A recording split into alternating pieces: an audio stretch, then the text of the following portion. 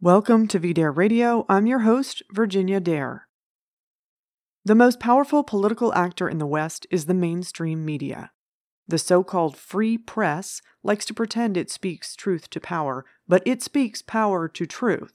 If you defy the establishment consensus, the MSM will attack you like a swarm of bees.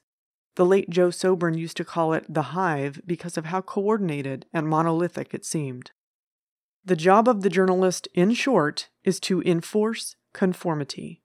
For people who are trying to break into journalism, or who want to get a pat on the head from reporters, there's one particularly immoral tactic that we see more and more often.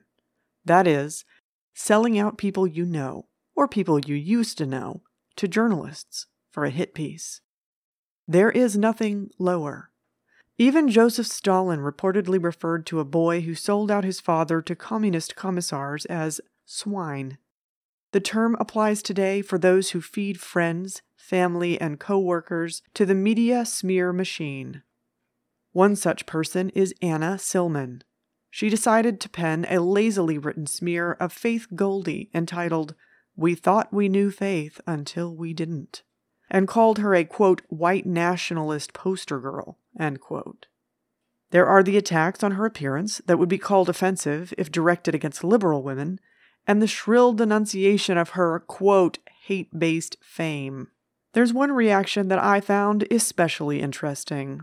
Silman quotes one unnamed person, supposedly a former classmate of Faith's, that said when he or she found out, quote, "I felt dizzy, like the world was spinning, sick to my stomach."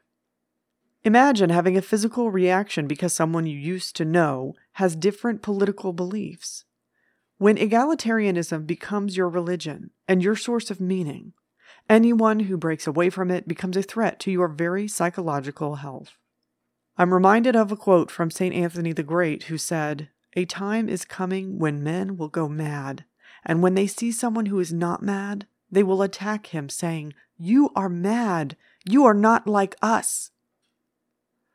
The unspoken premise in all these sorts of articles is that the system somehow failed, that if only the indoctrination had been conducted the right way, or if the brainwashing had been sufficiently intense, no one could have broken away. So such articles are an attempt to explain someone else, to fix them. Quote, "People who become extremists generally have a fragile sense of identity," end quote, the author sneers. Quote, "The way Faith threw herself into Catholicism when her mom got sick may have indicated a hunger for new ideologies," end quote. Something tells me this is a projection. Consider how extreme the so-called mainstream media is during the Trump years. Consider how, even according to the mainstream media itself, people are falling into depression or having psychological issues because of the political beliefs of others. Every day is some new hysteria. Every month we have some new moral panic to hyperventilate about. Just check your Facebook feed or Twitter to see people having absolute mental breakdowns because President Trump said something, or some, quote, far-right person won another election.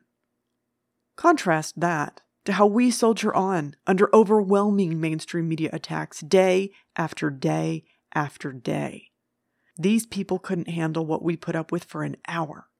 It's closer to the mark to say that many people today don't have a real identity aside from whatever programming the media gives them. The NPC meme, joking that many people are like non-playable characters from video games, contains a bit of truth. A person with a real identity has an irreducible core that can't simply be programmed out of them by media attention. People with a more fragile sense of identity are those whose loves and hates are dependent on clickbait articles written by people they don't even know.